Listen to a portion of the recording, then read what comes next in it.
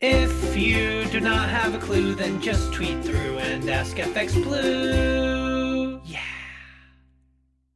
Hello, good morning. It's Wednesday the 22nd. I'm FX Blue and this is the market brief.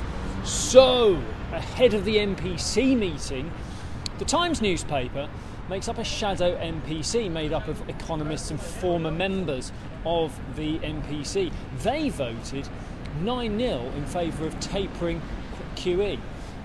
They would also reduce the asset purchases from 150 billion to 50 billion a month, and some members even went as far as to suggest a 0.25% rate hike. But it's easy to be controversial when your neck is not on the line, and obviously there is no chance that the actual MPC will vote like this tomorrow. But it's food for thought, and a tighter monetary policy will certainly figure in the MPC debates. Boris is over in New York.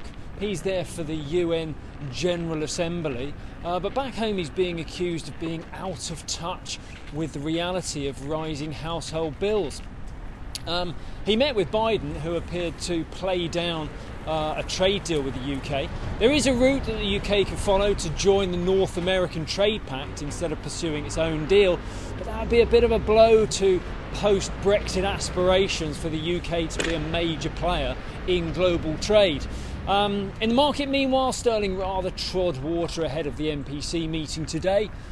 We did rally to 136.95, but we pulled back to end the day around 136.50, and that's where we opened this morning.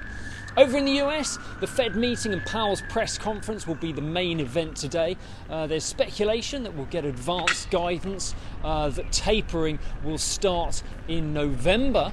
That is just speculation, and it's been wrong before. Either way, we do know that a rate hike is not expected until well into 2022.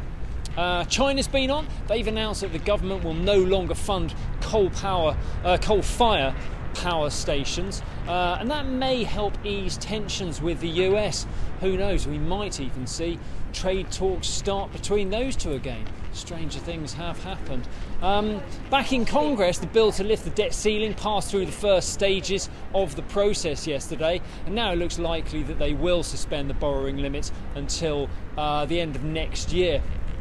Ahead of the Fed decision, though, the dollar took a little breather from its recent rally. The dollar index closed yesterday around 93.20, while euro dollar opens around 117.25 this morning.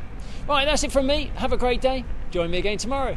If you do not have a clue, then just tweet through and ask FX Blue.